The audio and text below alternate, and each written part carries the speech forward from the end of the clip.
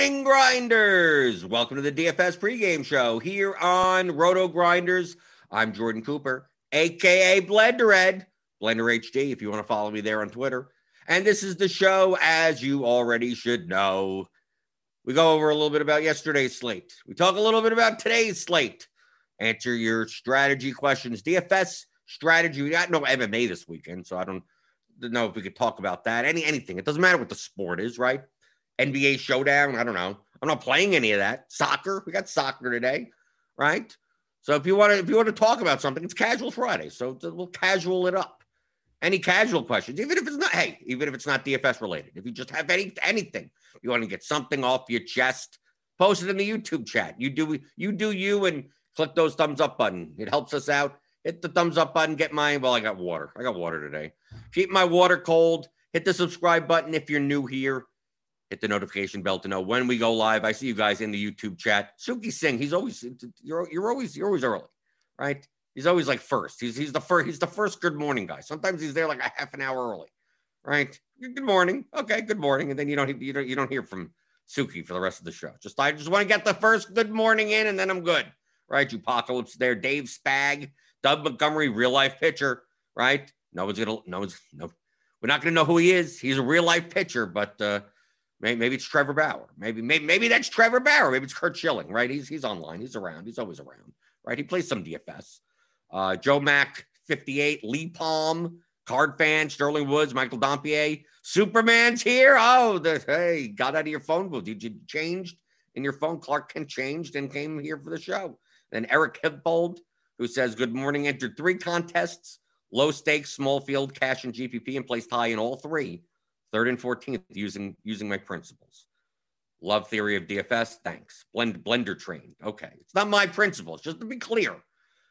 Nothing of what I talk about I made up, right? I may explain it differently from some people, right? But the math, I didn't make up the math, right?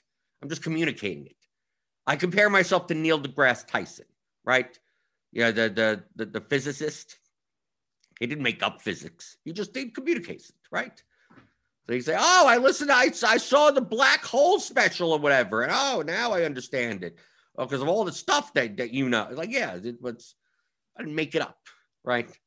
So it's not I always want to highlight that. These aren't my principles. They're just the principles of math and logic and probability and statistics. So all I'm doing is telling you about it. So I didn't make it. I wish I did. If I made this stuff up and I invented it, I would never tell anyone because I'd be winning all the money. But no, this stuff actually exists and other people do it as well. Right. I'm just telling you. I'm telling you that they do. Let's see.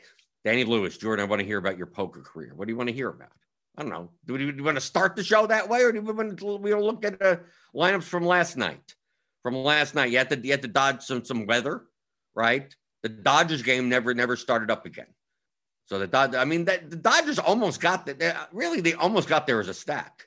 Pollock hit a home run. Muncy had that grand slam. Chris Taylor had double-digit points. The 5-man didn't get there in DraftKings, but for the Dodgers yesterday, the Dodgers Nationals game, I OIS'd it. I was playing primarily on FanDuel where the Dodgers were much more chalky than they were on DraftKings. So I wasn't playing that much of them, but in lineups, I was just, only in stacks. No one-offs. I build primarily 4-3-1 lineups on FanDuel. So either they were the 4, they were the 3, but none of the 1. I had some decent lineups. I mean, I didn't do that well yesterday. I mean, it was a losing day. I mean, I think my highest line was like 47th or something, right? I didn't have enough DeGrom in comparison to Burns on FanDuel, and the difference in scoring there was dramatic because you don't get dinged as much for the hits and stuff, and Burns came out. So DeGrom scored maybe 16 points higher than Burns. Obviously, DeGrom had 14 strikeouts in 93 pitches. The main concern that I had on FanDuel with DeGrom, obviously, the bat had him projected at 99 pitches. I thought that was a little aggressive. I thought they'd let him go around 90-ish. But even at 90, he was the highest projected pitcher. He was still the highest projected pitcher. by several points. But on FanDuel, that quality start and the win quality start, like that the points over there, it's like, well, you have to go 6 innings. So Jacob deGrom could have easily just gone 5. I thought Burns had a better chance of the quality start. So the difference between the two pitchers on FanDuel was closer. So that's why I played. I mean, I still play 30% of my lineups for Jacob deGrom, but more were Corbin Burns, and I had some Framber Valdez on FanDuel. Less Ian Anderson on FanDuel because you don't need 2 pitchers. Ian Anderson was chalky on DraftKings, and that's why I did play a lot of Mets. Mets were my. I played a couple of lineups on DraftKings, and it was the Mets. I played some Mets on FanDuel also, but you got more relative value playing the Mets on DraftKings because Anderson was 28% owned. And if you take a look, Ricky D, I don't show Ricky D that often on the pregame show because he has a very asymmetric strategy, very high variance strategy. He doesn't like even it out. He's like, I'm gonna do one thing and I'm gonna build as many lineups as I can that way. So you can see here, Ricky D had like no Ian Anderson and no Cardinals, who on DraftKings were the de facto easily the chalk, right? Because they're too cheap playing in Coors. Tyler O'Neill, Paul Goldschmidt, Arenado, DeJong, Dylan Carlson. You can see here. So like he had 0, he had like nothing. Just like he had one lineup with Paul DeJong, or one off, I guess. Shortstop, I guess it's scarce position. But you see down here, Jeff McNeil, 54%. Conforto, 38%. Alonso, right? Because we organize it just by Ricky D. I mean, he just went heavy into the Mets, right? So played a lot of deGrom, Burns, because they were cheap on DraftKings. So you can see here, Pilar, McCann, just make a ton.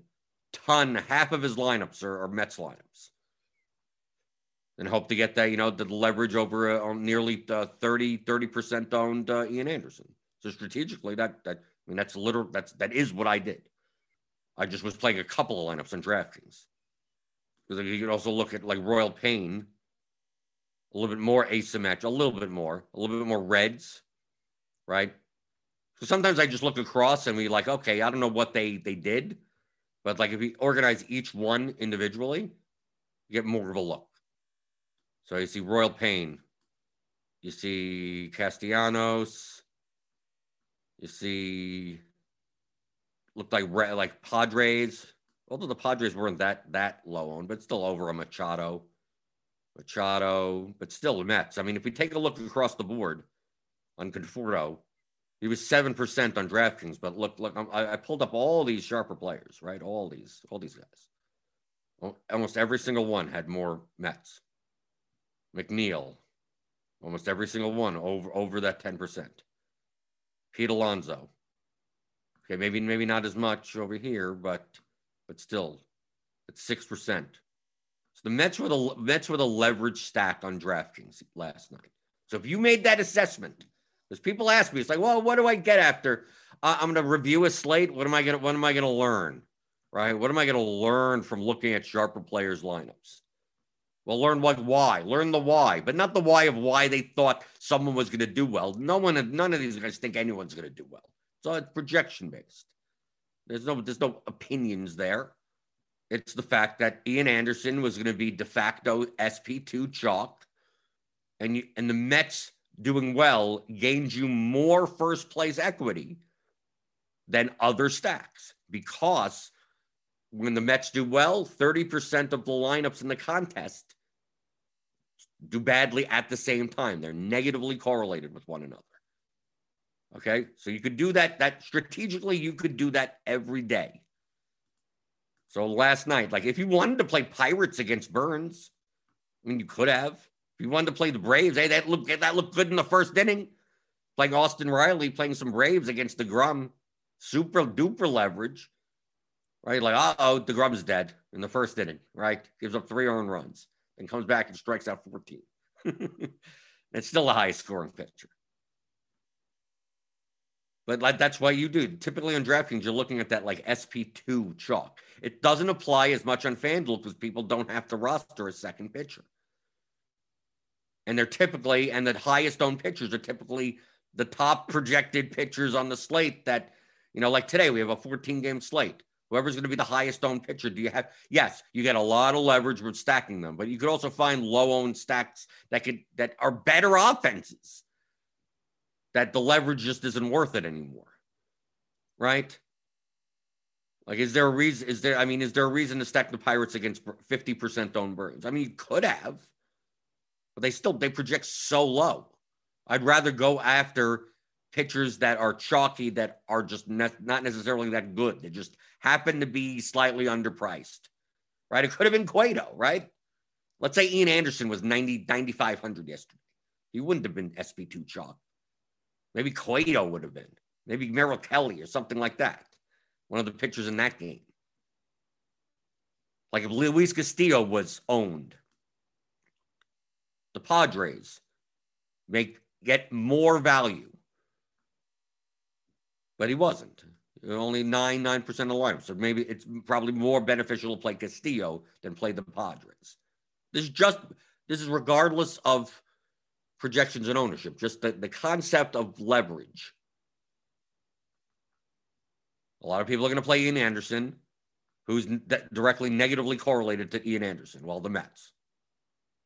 So in a non-Ian Anderson lineup, the Mets have extra value. So what you have to do in these particular instances, the ownership of the pitcher that is facing the team boosts the ceiling of the projections. You have to almost like boost the projections of the team that they're facing. Okay? Because you're trying to win DFS contests. You're not trying to score the most points. Just randomly, the most, a certain number. So like if you were to play, for instance, let's take a picture like Will Crow, okay? Barely owned, right? 4% owned. They're facing the Brewers. Okay? If you had a choice between taking Christian Yelich or Pete Alonso, right? Same price range. I know different positions, but same price range. Or Lindor or Adames. Okay, is that a little bit better? Closer? Lindor or Adames. They were close enough in price. 4,400, 4,900. Okay? Maybe Adames projects better, slightly better than Lindor. Maybe. I think maybe he did against Crow. But if they score the same amount of points, Lindor, if let's say Adames hits a home run, let's say they both hit home runs. Let's just say they both hit home runs. Okay? In those instances, if Adames hits a home run, solo shot, 14 points. He gets 14, and Will Crow gets -2, right? Minus 2.6 or whatever it is. Okay? So you're playing Adames, your lineups go up, and 4.64% of other lineups go down. Okay? So what's the difference? What's that gap? How many places do you move when you do that? Okay? Not as many as if when Lindor hits the home run, he gets 14 points, and 28.49% of other lineups get negative 2.6 points. So now you're moving past a lot more lineups.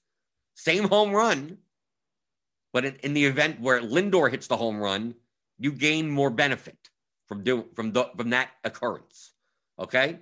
Now they both end up with the same amount of points. Right. It's like, well, what does it matter? I played Lindor, I got 14. I played Adames, he got 14. Yeah, but if Adames gets 14 and Lindor gets 0, you're not passing those Ian Anderson lineups as much. If Lindor gets 14 and Adames gets 0, Lindor's points are almost worth like 17 points. You have to add point to minus 2.6 to like 30% of the field.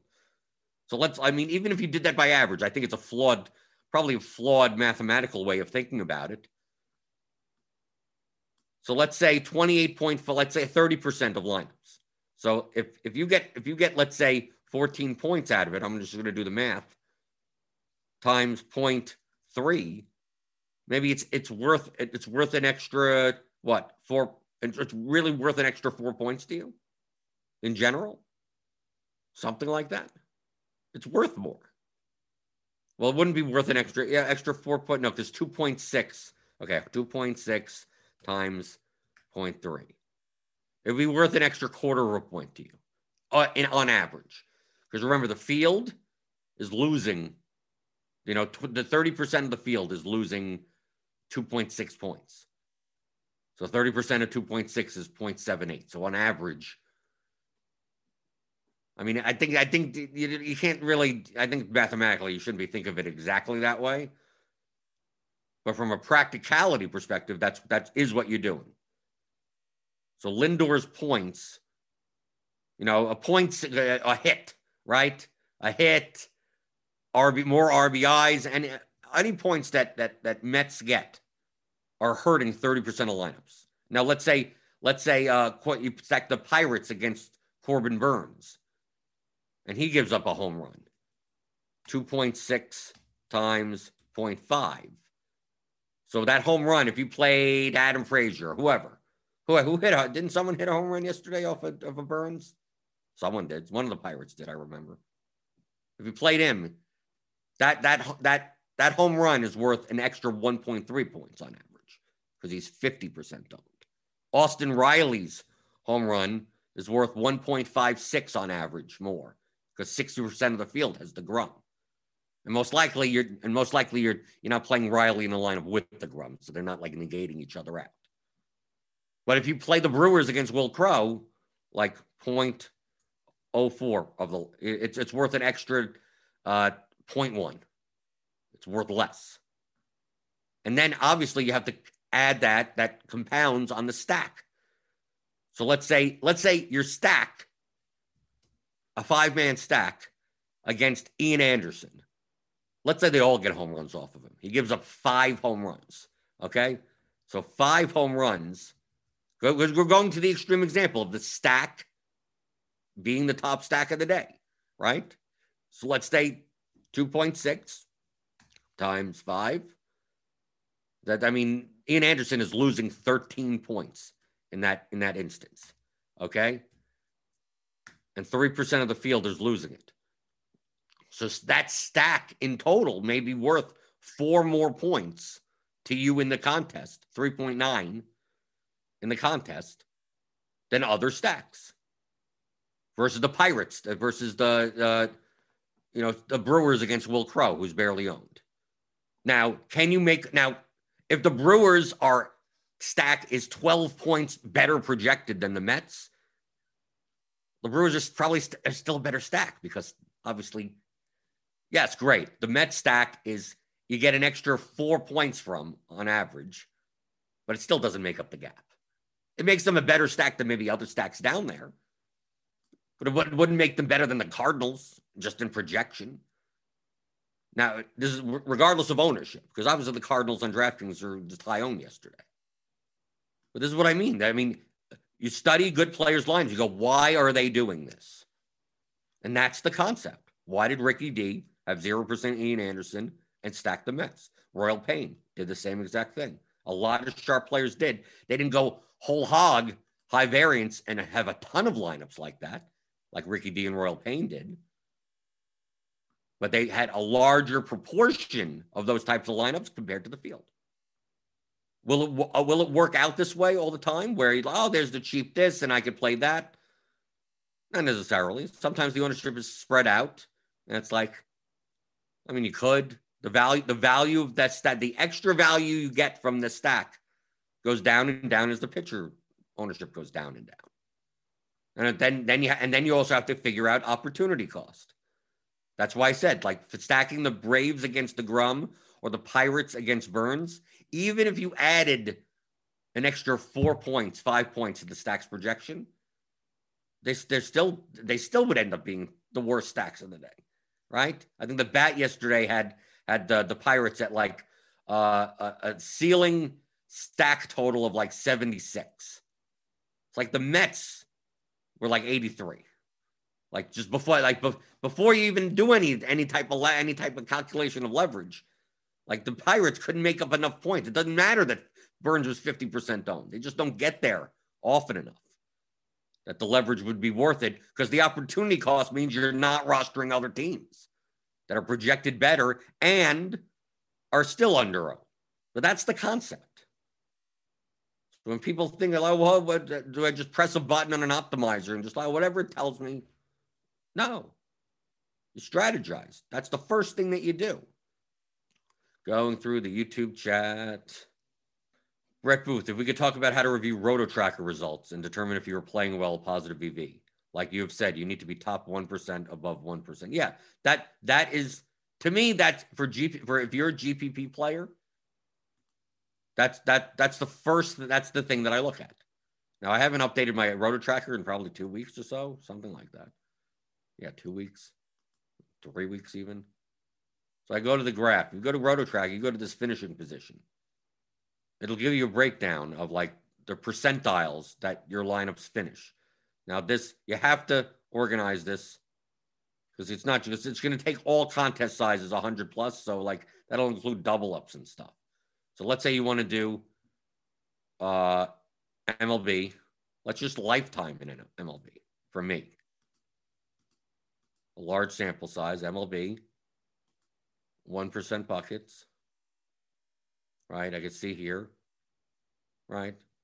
Not bad, right? 1.6%.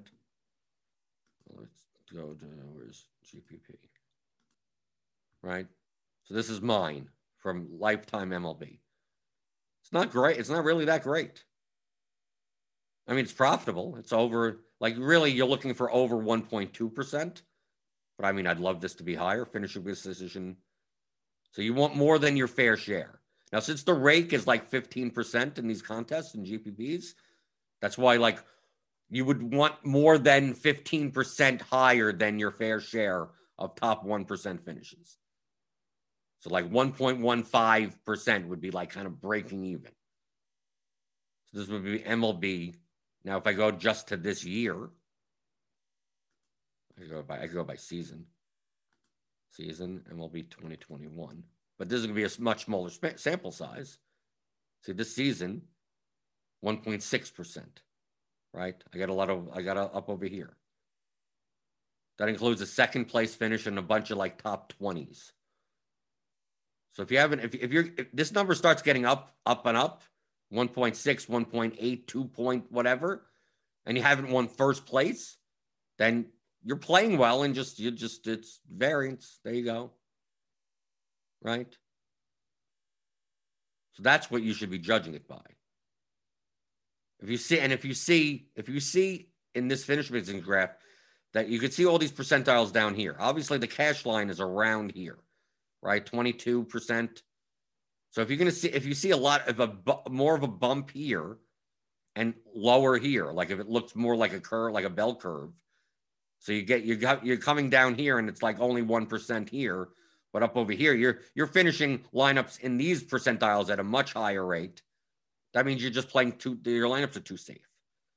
You're prioritizing projection more so than ownership. Right? A perfect looking graph for a GPP player would be concave. Would be high here and high there. The problem is about getting the high on this end that there's also so many bad lineups. There's in large field GPPs, there's so many bad lineups that it's very hard even for your worst lineups to finish in last place. Right?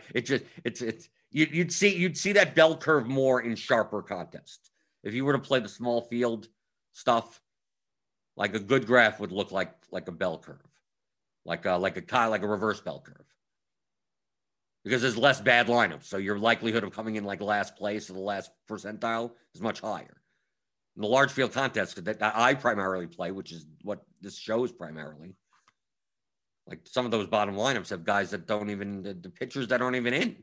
I mean, it's just like, it's hard to come into like that low in a contest. But if we take a look at GPPs, like my overall, like not just MLB, like my GPPs overall, this lifetime, like this is what I want to see, right? Finishing position 1.8%, right, in the top 1%, 1.6% in the top second percentile. Like this is what it should look like. The more that it looks like this, the better you're playing in general. You want this as high as possible. Obviously, the more that you can place in the top 1%, the more likely you're going to win. You're going to win first. You're going to win big. But this is what, if your graph looks like more like this than flat across the board, or just kind of like gel, a little up here, a little down, like, a little bit more even, right? If it's flat, if your graph looks more flat, that means you're not playing, you're not leveraged, you're playing too many similar lineups. And if you're getting the hump here in the min cash position in this 20th range, that means you're highly prioritizing projection way too much and not worrying about ownership enough. And obviously, if it's the reverse, then you're just really bad. If this graph looks the opposite way, then I don't know, maybe quit DFS at that point.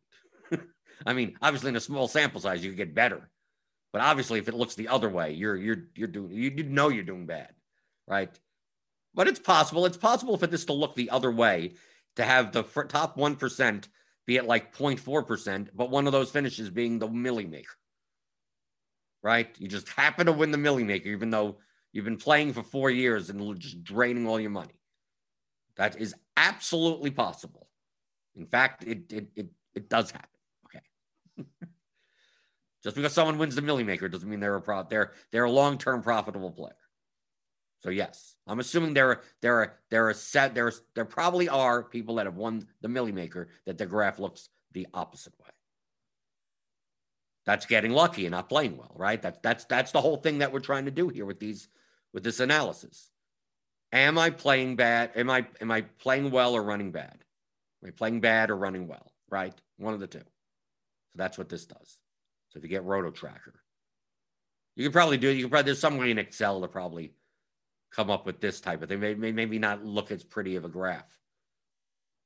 You could probably do in Excel with your results, with your entries file. I assume there is. Someone probably does it. I don't, because I'll just pay for Roto Tracker. So let's take a look. What does the red line across the graph mean? This is the break-even point, right? So if you were to place 1% of lineups in the top 1%, it would hit that line, right?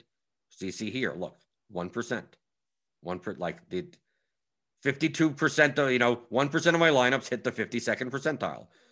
1% of my lineups hit the 49th percentile, right? 1% hit here, but like 1.2% of my lineups hit the 19th. Right? So more than average, while these have lower, right? So it's under 1% of these 1 percentiles. That's what that red line means. Oh, let's see. Dave Spag, I usually make 162 lineups. That seems kind of random. That seems kind of random. 4x4, 4x3, 4x2, 3x3, and 3x2 with 50% primary max, and you're mentioning all the stuff that doesn't matter. Should I lower it? None of the stuff Dave, none of the stuff you mentioned matters. Lineups matter. Make plus EV lineups. Well, I'm making what 4x4 lineups? What 4x3 lineups? Are you're just making them just because why are you making 3x3 lineups? Why are you making 3x2 line? Why? Are they good ones? Did you find some good ones? Are there more good 4x2 lineups? I mean, like what? Why are you doing 20% each? Why aren't you doing the lineups that are better? What happens if there's tons of 4-4 lineups that are good? Why are you only doing 20% of them? If they're better than all the 3-3 lineups, build more of those. You're trying to come up with magic settings. Magic settings don't exist. The settings on an optimizer don't matter. Do not matter. You pick up a calculator. Okay, I'm going to give you a calculator. I want you to do my taxes for me. Just do my taxes on a calculator. What buttons do you press? I have a friend who also needs their taxes done. Is he going to press the same buttons? There has to be buttons on a calculator that magically do my taxes. That's what you're asking when you ask optimizer questions. Right? Because that sounds dumb, because your reaction would be, well, I mean, how much money did you make? Well, I mean, how many dependents do you have? I mean, like, what taxes are you doing? Right? The calculator's there just to calculate whatever you want to calculate. Right? Just like the optimizer's there to build the lineups you want to build. What lineups do you want to build? It's like, well, no, I want to build, here's some settings. I'm just going to bang on the keyboard and just spit out numbers. Are those the numbers that you want? I don't know. Well, so you can't treat the calculator like that. So on a slate-to-slate basis, I'm never going in and going, okay, here's my defaults, press the button, and 2 minutes later, I got all my lineups. That doesn't happen. If you do that, that's why you're losing. I want people to do that. Tons of people do. Download the CSV. I could download the CSV and get projections from any source that I want, and I could highlight exact lineups that were built literally by pressing a button in a stack number. Right? 5-man, right? You say you put in 5-3, you put in and you build 150 lineups like that, with no other differences, nothing. And I could go. They take that 150 set and find those lineups. I could find nearly all of those lineups. Because someone goes into an optimizer with a projection set and says, just give me a bunch of lineups. Right? No strategy, no nothing. Just give me a bunch of lineups. Sometimes you see the same user with the 20 of, they have 100% of 4 guys, and which is fine if you want to, but I could tell that they just pressed the button. And you know what? That none of them are winning. No one's winning. Or they're min catching or something. They're high median lineups. Okay, great. Played the highest median 5-3 lineups. Way to go. Does that mean anything? They're also the highest owned. So what did that do for you? Didn't do much. Michael Dompier asks, someone was heckling Andre and Chief on Grinders Live last night about their play. I don't know. I wasn't listening. I think I caught the end of that show. But I don't know. I don't know what happened. I don't know. I don't watch everything on Roto Grinders. I'm not tuned into everything that's going on. I have no idea what was happening. Let's see. Scrolling through.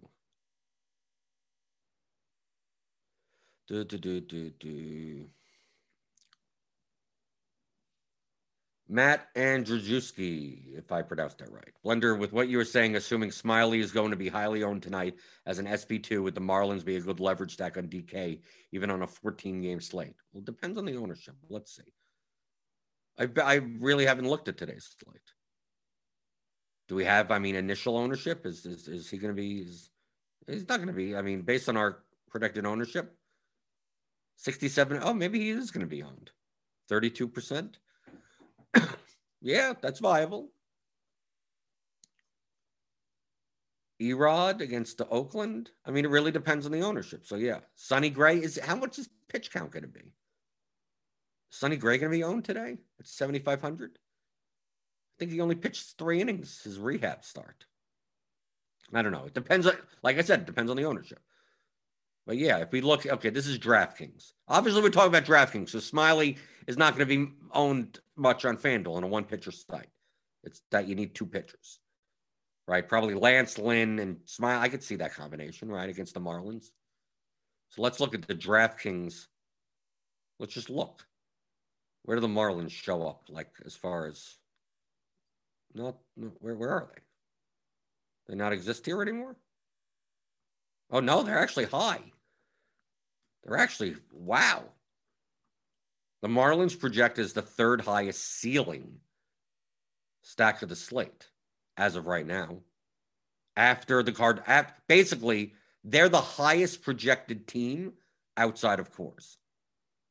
If we let's take a look at DraftKings, and let's take a look So this ownership may actually change. Where's Miami? Right, and look how low owned they are. 7, 4, 2, 1, 1. No, this would be a prime spot.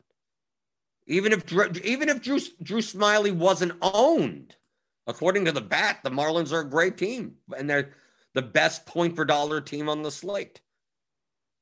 I don't care. It's a 14-game slate. I mean, look, I'm looking at it. Right? It's not. I'm not making. This is not conjecture. I'm showing you the bat stack page. So according to the bat, as of that's starting lineups right now. So the fact that if Drew Smyly is going to be 32% owned on top of it, the Marlins, man, I mean, you got the best of both worlds. I mean, Smyly projects what, I mean, this is a classic high variance situation where the pitcher projects well and the team projects well, right? But they can't both happen at the same time. I mean, technically they can, right? Drew Smyly can come out, have a good game, play 5 innings, and then the Marlins get 10 runs off the bullpen. Yeah, obviously it could happen. But no, I was expecting, that's why I said I was expecting on the stack pair. It's like, oh, the Marlins will probably be down here somewhere. Like, no. It's St. Louis, Colorado, then Miami. So no, if Smiley's 32% owned, and Miami projects like this, I'd be playing Miami. But who knows? That could change later in the day. Maybe Smiley's ownership comes down and Miami's ownership comes up. But yes, that would be the concept. But here, I thought my Marlins were going to be down in like the 84 range and be like, okay, well, they're down here, but they get a boost because a third of the field is going to own the pitcher. So you have to treat them kind of like more in this range, in this area. But no, the Marlins are up there already. I mean, the Marlins, if Smyly is going to be 32% owned, the Marlins are probably a better stack than they're probably a better stack than the Cardinals, truthfully. Even though the Cardinals project like better than anything else, but they're good. I mean, they didn't raise their prices again, DK. They're facing Chichi Gonzalez. That's the mega chalk on DraftKings. So in comparison to ownership, I'd much rather play them. I mean, I'd much rather play the Marlins straight up, even if Smyly wasn't owned. I don't know. Maybe people don't see that. Because if people see that, maybe the Marlins do end up being owned at the double digits. I don't know. We'll see later in the day. Michael Dompier, casual Friday question. For large field first place, heavy, small entry GPPs. Oh, so, okay. For large field for small entry? So like large field 3 maxes? Is there such a thing? Typically, I don't consider large field to be anything that's single entry, but whatever. If I review my lineups after and some were duped or worse, how could it be worse than duped? I don't know how it could be worse or duped. Should I question my process that landed on the lineup? It depends. It really depends. Well, that's what I'm saying. I don't know what type of what type of contest are you playing that your baseball lineups are getting duped? Are they getting duped by good players? I mean, that's the first thing I would say. Are they getting duped by good players at least? It depends. I mean, it really depends. That'll only happen on small slates. If that's happening on large slates, I don't know what you're doing. It's very hard to get duplicate lineups in large field contests. Let's see. So I don't know. Let's see.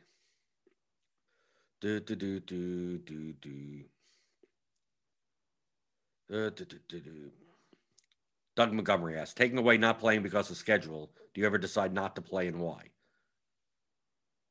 Not really. On the small, I'm not a big fan of the small slates. It makes my head hurt.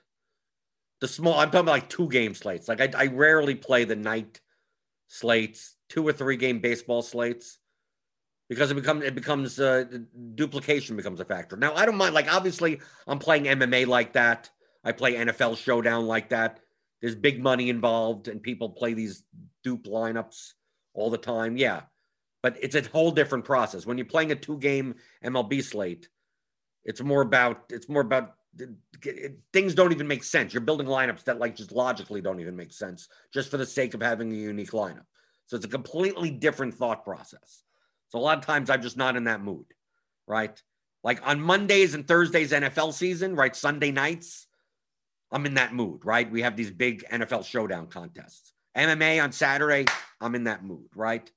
But when I'm playing a 14-game MLB slate, I don't feel like, oh, well, the 9:33 game slate, let me get in that let me prune dupes and stuff, and let me run stuff to see who's going to own what. And I just don't feel like it. And the variance is so high for those types of things anyway. Why? I'll just go to sleep early, right? I'll go on the couch. But other than that, no. I mean, the only times that I take off is when I just like, I don't feel like playing, have something on the schedule. You know, me and my wife are going out or something. I mean, like that type of thing. But for the most part, I play every day. If it's big, I mean, why not? What else am I doing? I'm not doing anything. What else am I doing? If I'm sick, right? Like I didn't play MMA last weekend because you know I got sick to my stomach. I was sick over the weekend, so I didn't play. Okay, that's normal. But don't feel like you have to play every slate. You don't have to. It'll be there. DFS will be there. Right? It's okay to take the day off. Or it's okay to say, I'm not going to build 100 lineups. I'm just going to build one. I'm going to play a single entry and whatever. I'm going to pick one thing and whatever. Yeah, sure, you can do that. Why not? DFS degenerate. How do you determine what stack type to use on any given day? Haven't I explained this like 14 times this week already? The more you keep on asking that question, the more you still have not gotten it yet. It's about lineups and not players. How do you determine which stack type? I don't determine which stack type to use. I pick lineups. Now, the larger the slate, the more likely that five-man stacks on DraftKings are going to be. That's going to be the bulk of the plus EV lineups. So if you by default played 5-man stacks, okay, you probably can't go wrong just playing other. But there are 4-man, there are 4 3s and 4 2s and 3 3s that are plus EV that you could play. If you find them, play them. There you go. So like, there's no what stack type to use. People are looking the same thing before with the optimizer settings. You have to think in terms of lineups. You have to think in terms of lineups. I'm going to repeat that a million times. I could show you a lineup that of every different stack type that is plus EV. I could show you a 3-2. I could show you a 4-1. I could show you. There aren't many of those other ones, those 3-2 lineups. There aren't as many plus EV ones of those, but there are probably some that are better than 5-3s. Now, there are more 5-3s that are better than 3-2s. But it doesn't mean you can't play. It doesn't mean it depends on the lineup. It absolutely depends on the lineup. You could there are plenty of 5-3s that are horrible, that are awful. On today's slate, let's say, I'm going to play okay, let's do this. Let's make awful lineups. Can we make awful lineups today? Let's go on DraftKings and make awful lineups. Who's the worst projected teams? Let's see. Who projects the worst ceiling-wise? Oakland and Cleveland. Okay, so let's do Oakland, Cleveland. Okay, let's do that. This is what we're going to do. We're going to make bad lineups. Okay, Oakland, Cleveland. Where are the pitchers? Okay, who are the worst pitchers on the slate? Who are the worst pitchers? We're going to play. Okay, maybe we want to still spend all of our money. So let's say I'm going to play Adrian Hauser. I'm going to lock in Casey Mize at 9,000. Okay, that seems like a bad idea. Okay, I'm going to lock him in, and Adrian Hauser against. I mean, actually, he's not a very good pitcher. Taijuan Walker against the Yankees. Okay, there you do something like that. And who are the worst? Who are the worst teams? The A's. Right? Are we playing the A's? Who's the lowest projected? Who's the lowest projected even point per dollar wise? Maybe the Red Sox, maybe? Are we going to do the Red Sox? Red Sox, A's? Oh, we'll do the A's, Indians. The Indians actually project well point per dollar. So let's do the A's and the Red Sox. Okay, so we're going to do the A's and the Red Sox. Okay, we're going to go into stacks. I'm going to build 5-3. 5-3, A's, Red Sox. Where's the A? Where's the? Oh, just with game stacking. Okay, with game stacking this. 100%, 100%. Okay, and we're gonna build whatever. Build rules doesn't matter. Who cares? Build 20 lineups just for whatever purpose. Okay, build. We're going to build. Okay. 5-3. We're building 5-3s, right? Why didn't go? Well, okay, I didn't do it this time. Hold on. Forgot to put that in. Let's go. We're building 5-3s. It got to work, right? 5-3s. Delete the other builds. Okay. Now, before we look at that, I'm going to go back to the stacks page. I'm going to uncheck these two. I'm going to go to the stacks page. I'm going to still build 5-3. I'm not going to build 5-3. I'm going to build any of these teams. I'm going to build 4-2 and 3-3, which are suspect. There aren't going to be as many. So just 50% of these and 50% of those. And don't even have to limit the ownership. So build these. Okay. So these are 4-2s and 3-3s. Just 20 of them of whatever teams. Okay. Okay. We're going to take a look at your 5-3 lineups. Okay. You're playing Taijuan Walker. You're playing Casey Mize, and you're playing a 5-3 of the A's Red Sox game. They're awful projected. These are the two of the worst projected pitchers for their salary and two of the worst projected teams for their salary in a stack. But you're playing 5-3. So here you go. You have 24% total ownership and an 79 projection. So look at these projections, 78, 79. Here, and these are 4-2s and 3-3s. 120. These lineups project 40 points higher than these 5-3 lineups. Okay? But they're not 5-3s, but they're 4-2s. I thought you said you can't play 4-2. Yeah, but these lineups are way better than these guys. Who's going to play? I would never play these lineups. 40 points projected lower? Yeah, sure. They're all 1% though. Yeah, I guess. Yeah, right. You get the ownership with it, right? Do you get enough of it? How big are the contests? It would have to be 1 million. I mean, there'd have to be 500,000 entries in this contest to play a lineup like this. I'm probably more. Look how low projected this is. When I could build plenty of lineups. Okay, so here we go. 120. 128 ownership. This is based on our current ownership. Okay? So let's say here's a 111 at 119. This is low owned enough. Look at this. You got a 4-man Cardinals who are going to be chalky, right? You got 2-man Rockies and 2-man Jazz Chisholm and Duval against, and there you go. And again, Scherzer and Rodriguez. So it's not even like the highest owned pitchers. Like this lineup 8 right here at 111%, 11 total ownership and 119 is better than any of those 5, is light years better than any of those 5-3s that we just made with the Taijuan Walker and Casey Mize and the A's Red Sox game. And this is a 4-2-2 lineup. Okay? So you can build plenty of bad 5-3s, and you could build plenty of good 3-3-2s and 2 as a whole, but I wouldn't want a 3-3-2 lineup that projected 20 points. I mean, you're losing some of the correlation. The correlation boosts your ceiling, increases the variance of your line, which is not reflected in this median number. So if I had a choice, let's say this lineup that we're looking at, right? This 4-2-2 lineup, 119.3 at 111 ownership. If I could find a 5-3 lineup that projects for 119 and 111, I'd rather play that. Like that would be a better lineup than this lineup. But if I can't, then it's not, right? This lineup could be as good as a lot of other 5-3 lineups, right? We scroll down some more. What else do we have? 110, 118 at 110.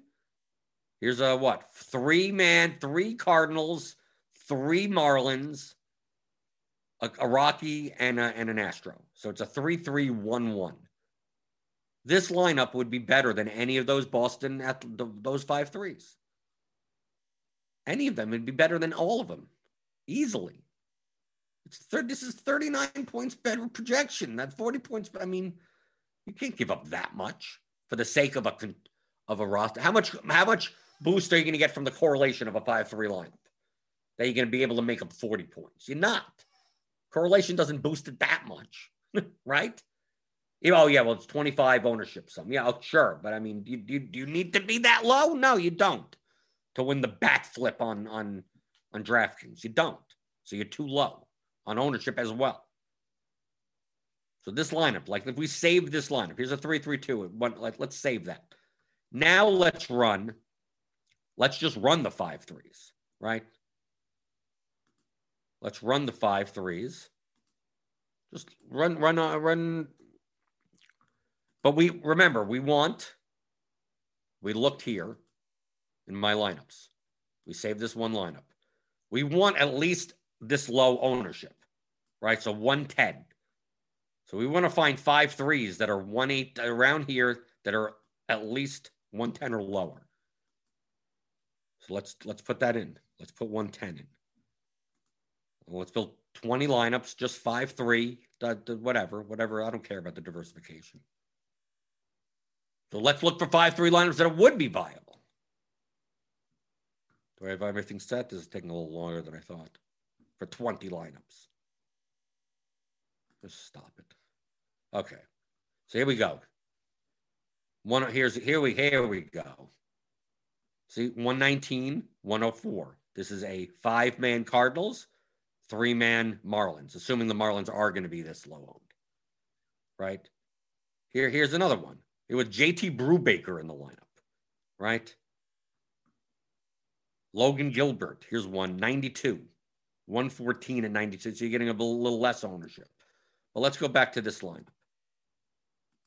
Okay, so here's a 5-3. And we go to the save lineups. Like here, compare these two lineups. Right? Here's a 5-3, higher projection and lower ownership than this. So I mean, this lineup is probably better than this lineup, but not that much. This is a 5-3.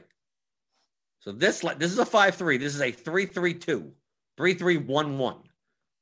But they're not that far off from each other. This one is just a little bit more owned and has a little bit less correlation, but they're closely projected. So while I would say that lineup 1 is better than lineup 11 in a large field contest, lineup 11 isn't bad. Because we take a look, let's say we get rid of this one, and we go back to our build that we had. Like, let's look at a 5-3. Let's see, a 5-3. Like maybe we look at this. Right? So let's compare those two. So here's that 3-3-1-1 lineup. And here's a 5-3. It's a 5-man Marlins, 3-man Angels. It's a little bit lower owned, but more correlated. But look how many points you're giving up in comparison. The difference is 11 median points. Is the correlation worth 11 points? No. The ownership is not that much different, right? Just 10 a little lower here. This second one that we pulled, that is a 5-3, is a little less owned and a little bit more correlated. But also 11 points different in projection. So does the 10 percentage points in ownership and the slightly more correlation make up for those 11 points? Probably not. It makes up some of it. Yeah, sure. But not all of it. So between these two lineups, the first one, which is a 3-3-1-1, based on these numbers, assuming these numbers are accurate, right? This would be a better lineup than that lineup. Lineups, not players, right? But lineups, not optimizer settings, not like this lineup is worse. But it's a 5-3 and it's a Marlin stack. And as Scherzer and Rodriguez based on these numbers, this lineup would probably show a higher expected value. Based on assuming these numbers are right. Right? Once we say the Marlins are going to be 4 times as owned, now it changed, obviously. We have to assume that Duvall's going to be 1% owned and Garrett Cooper's going to be 1% owned, right? Just based on these numbers. These ownerships change later in the day. Maybe it ends up that this lineup is way better than that line. Who knows? I mean, who knows? But as of now, what I'm looking at on the screen. So when you ask a question such as, well, what stack size should I play? Like what food should I eat today? I mean, what do you want to play? I mean, what do you want to do? I mean, there are lineups that of every different type that could be better than one another. Now, are there more 5-3 lineups that are better? Yeah, probably. Are there more 5-man stack type of lineups, 4-3-1s, than there are 3-3-2 and bunch of one-offs type of stuff with no correlation? Yes. But it doesn't mean that you can't play 3-3-2. That's supposedly not the best. You play 5-man stacks. No, who says you can't? Now, do you want to go through the hassle of seeing what lineup constructions are better? I mean, you could simulate some stuff and see. But sometimes it's easier. On large slates, there are going to be way more. On DraftKings, there are going to be way more plus EV lineups that are 5-man stacks. On large slates, especially. So to save you time, instead of going through everything, you just say, I'm just not even going to bother with trying to even find 4-man stacks. I'm just going to do 5X and I'm done. I could do it quicker. Right? Maybe I do miss some lineups that are better than some of my lineups, but if I'm building 150 and I want to do it as efficiently as possible, if I want to do it in a half an hour or less, do I bother trying to find 3-3-2 lineup? Not just most likely, if I play all 5-man stacks, I'm not going to do anything egregiously wrong. I may not find some gems in the rough. Maybe 10 or 20 of my lineups on the bottom may not be as good as some 4-3s that I could have found. Yeah, but it'll take you time in order to do that. Like I'm showing you right here, it'll take you time to do that type of stuff. So if you just defaulted to okay, on large slates, just play 5-man stacks. 5X, 5-2, 5, whatever. Then don't have to worry about it. You're fine. That would be the answer to the question. That isn't optimal. That's just the most efficient. If you can make a ton of lineups. But if you're hand building, you're building 10 lineups, take the time, go through. You don't have to play 5-man stacks. Is there a 4-3-1 that's better that you could build that's better? If you're just hand building one lineup and you're in the app and you're trying to put together a 5 and a 3, and it's like, I want to stack these two teams, and you're like 5, 2, and then anything you run around, you can't get that third guy in because you either have too much or too little. But you're like, well, 3,400, I could play Dom Smith or something like that as a one-off. But that's not a 5-3 lineup. Yeah, but that may be a better lineup. So play a 5-2-1. If you can't, don't force piece. I'm going to play a worse pitcher just so I could force a third piece in. No, it's probably better that then now that lineup would be better as a 5-2-1. So because you're thinking too rigidly. You don't win because of the lineup construction. It depends. I saw before. You're going to play that Casey, that Boston Oakland stack with those two pitchers. The construction's great. I played a 5-3, but it's a horrible lineup. You care about the lineups, not the constructions. Because you could have horrible lineups and great constructions and great quote unquote constructions. And you could have great lineups and what's supposedly are bad constructions. So you have to think of the lineup as a whole. Let's see. Anything else before we get out of here? Well, Michael Dombey has clarification on his question. Last night I had 100 entries in the mini max, and I noticed a few of your 5-3 stacks were duped. There are 24,000 lineups, so maybe that's especially 5-3. You're condensing your construction so much that, especially if you're spending most, if not all, of your salary. Yeah, obviously, especially if they're two chalky teams. How many other ways are they to spend 50,000 and have two teams together that are in 5-3? There's only so many combinations of that. We got a Hubro in the chat. Congrats to Hubro. He got another 100,000 last night in the 777. I always have to say it's not the largest field, right? You see that, to see the score and you go, oh yeah. If I played that contest, I wouldn't need to score that high. Jim Steele asked, how do I arrive at the 110% ownership? Because I was looking at the lineups that I was building before, right? We built 5-3. We were building these lineups here.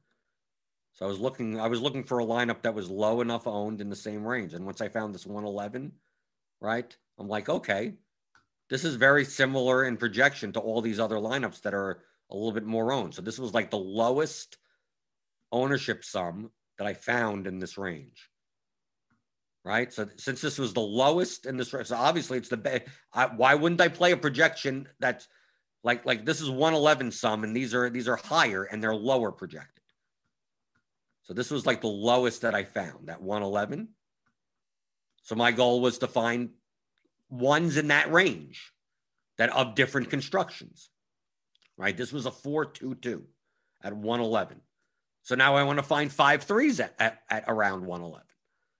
Right? And see what the projection difference is. Same ownership. Are there going to be some 5-3 lineups that are about the same projected? Because they would end up being better because they would be more correlated. Right? Look, this is 141 and projects the same. For actually 0.1 lower. So obviously this lineup is better than that lineup.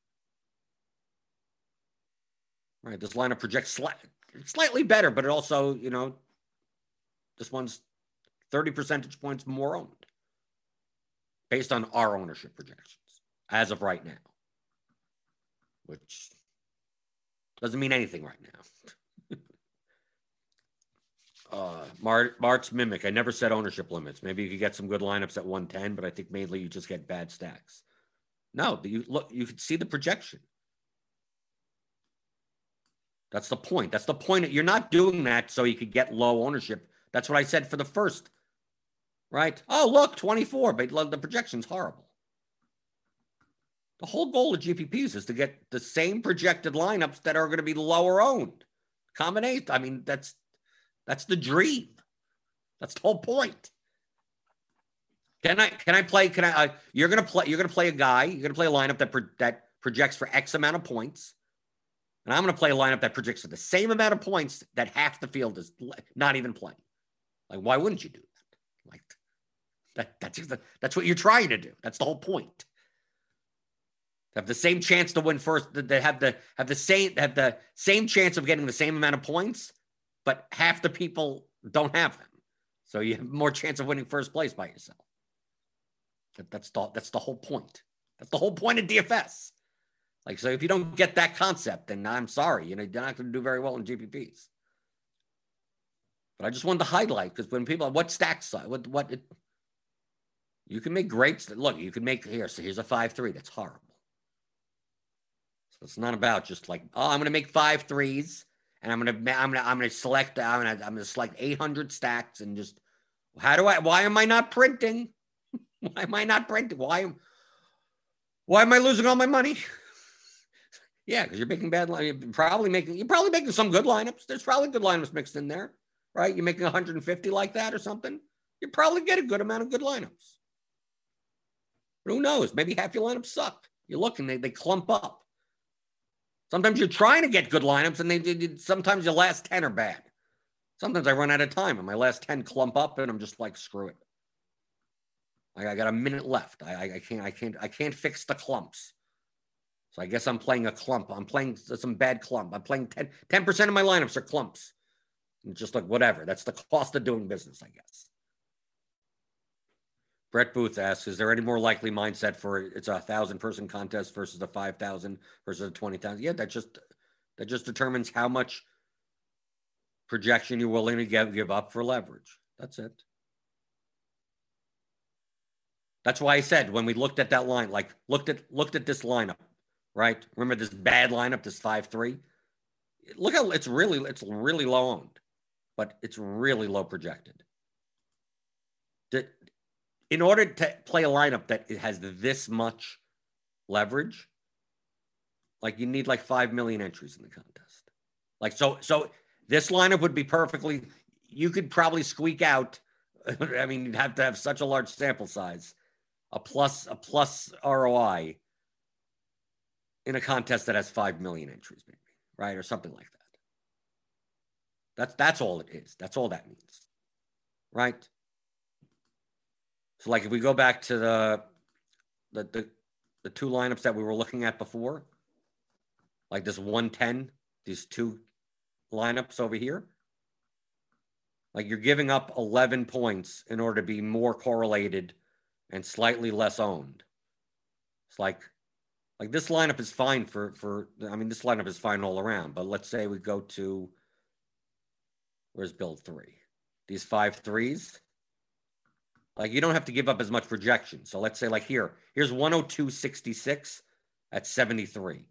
Like this would be, I mean, you're giving up 18 points and you're gaining this much. I mean, this would be a large field. This would be a 20,000 plus large field type of lineup. Playing Singer, Brubaker, doing a Brave stat like this type of lineup with this ownership and even large. This would be a contrarian even for large field. 73% ownership, 102 projection. Right, here's a 95 lineup. 107, right? 107, where's that 107 lineup? Right? Colorado stack with Keegan Aiken as your SP2. Like this would be a large field lineup at best. Right? You're giving up 13 points of projection from the optimal and you're gaining 95%. But in like small field stuff, like most of these lineups, even this first lineup, like this first lineup, this would be, I mean, this you could probably still play this at large field because you're playing Bader there. He's lower owned as part of the stack. But the smaller the field, the less of the projection you need to give up. That's the only difference. That's the only consideration difference. 500-man contest, you're probably not playing lineups that are 20 points off the optimal. There are plenty of lineups that are low owned enough that are 5 to 10 points off. That would be way better. You don't need the nuts. You don't need 1 million points in the smaller field contests. You don't need to sacrifice that much projection in order to get first place equity. In large field contests, you do. But also you don't need to sacrifice so much where you're playing lineups that are awful projected, even if their construction looks good. And everything is comparative to the slate. Don't give up 40 points. That's all relative. You have to think comparatively. I hope you understand what that means. So there's no numbers.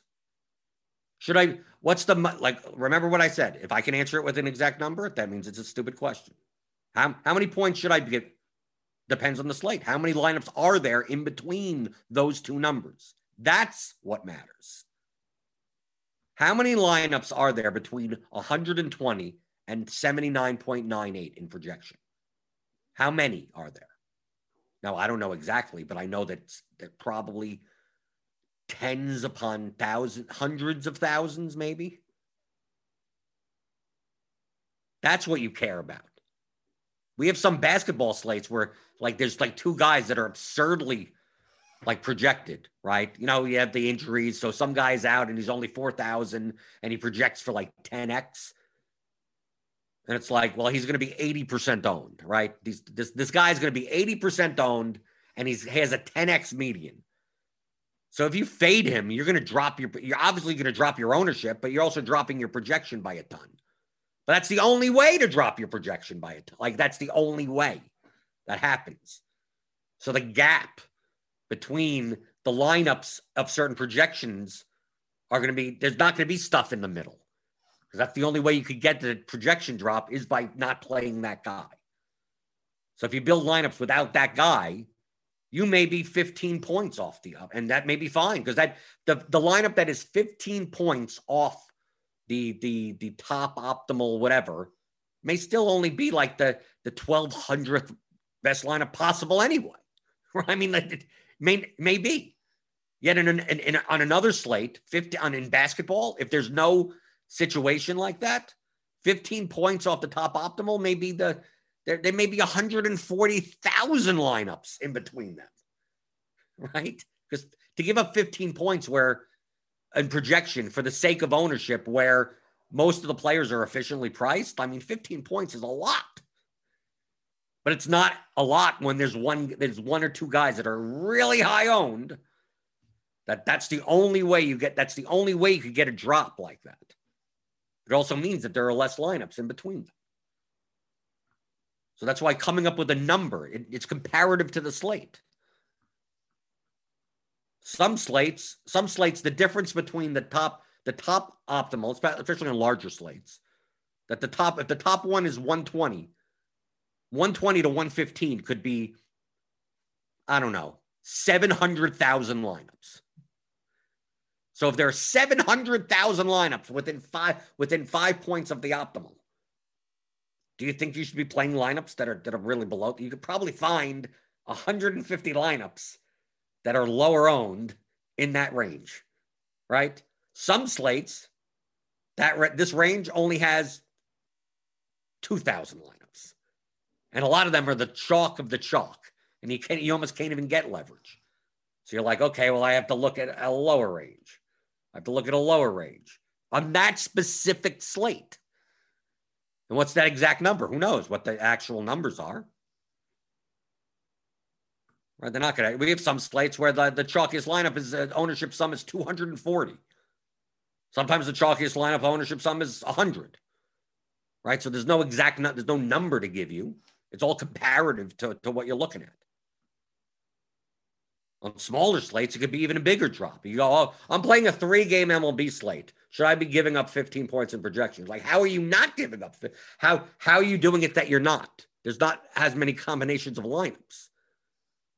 So if you're going to play a large field GPP, it's like, well, I only want to give up 3 points. Well, then you're playing all the truck line. I mean, there's only so many players in the pool. So in order to get different, in order to gain the leverage, you're going to have to give up a lot more projection on that type of slate because it's only a 3-game slate. But if they ask me, should you ever give up 15 points? Like, how do I answer that question? I can't. It's a yes or no question, which means it's stupid. Yes, there are lineups on certain slates that you can. And there's the lineups on certain slates that would be awful to do so. It's all comparative to other lineups in the contest. That's all you're doing is competing against other people. So your job is to build better lineups than other people. Plus EV.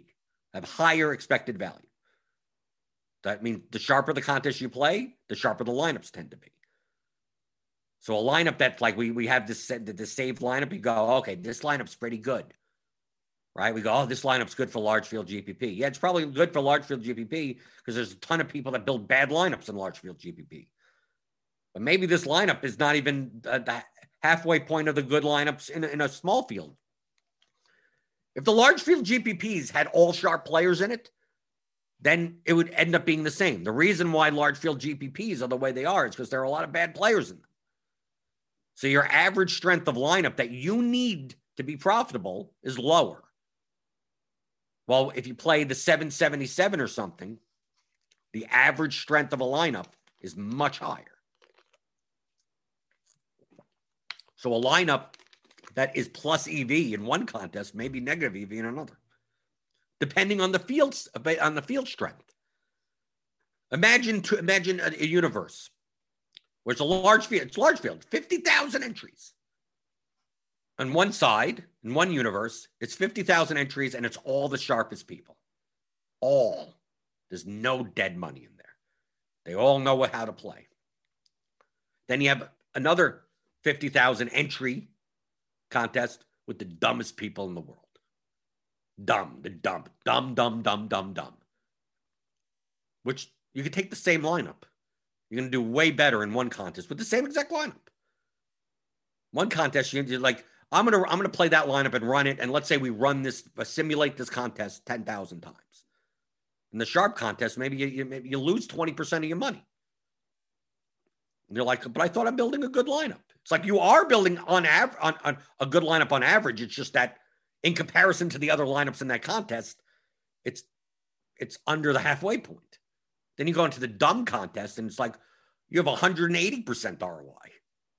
You go, it's the same, but it's the same lineup. You say, yeah, but your lineup is actually literally the best ROI lineup in the entire contest. 1 out of 50,000.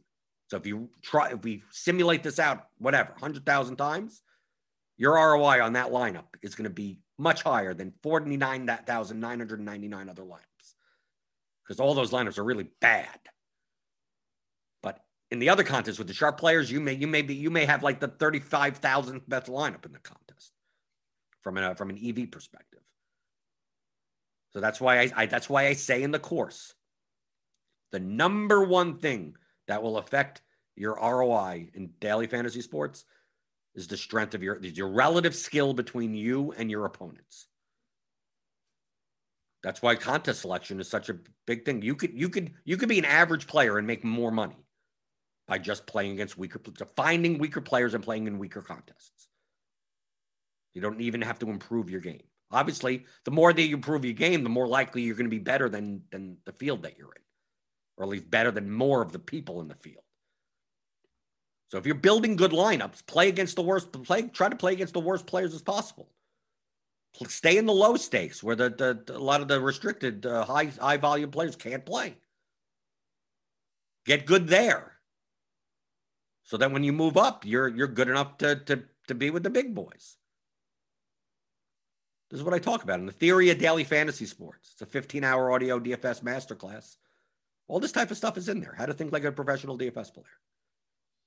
It's more structured. You don't have to go through all my pregame shows and ask questions or whatever. It's all structured, just like a seminar. It's like you're taking a 15-hour seminar of playing daily fantasy sports. Any sport. It's not just MLB. This applies to literally every sport. It's the same concepts. Same exact thing. Game theory is the same exact thing no matter what. Got game objectives, player selection, expected value, leverage, correlation, construction, risk management, exploits, and psychology. 15 hours with me and James McCool. This is how you play DFS. I mean, this is the math. This is the game theory and the math. You don't need a calculator in order to take the course. It's all explained in normal language. But that's what I talk. All the stuff I talk about on the show is in here. So go check that out. Theoryofdfs.com. And we got a 14-game slate today. And do we get weather? Okay. Probably maybe no weather. Maybe you don't have a weather. Maybe you don't have weather today. That would be great. So I don't have to worry about that. So we'll see what goes on. We got Grinders Live coming up later today. Click on that notification bell to know when they go live. Crunch time for premium members. So click at the link in the description. Get $10 off your first month of Roto Grinders Premium, and let's see what happens tonight, and then we'll be back. It'll be what happy Independence Day, July 4th, right? We got July 4th around, whatever coming up. I don't know. Days just run into each other. I don't know what day it is. So happy July 4th if you're American, I guess, right? I mean, it's just another day of the week for any other country, right? And hit the thumbs up button on your way out the door. Subscribe if you're new here, because this is what I do every Monday through Friday at 11 o'clock Eastern for the DFS pregame show on rotogrinders.com.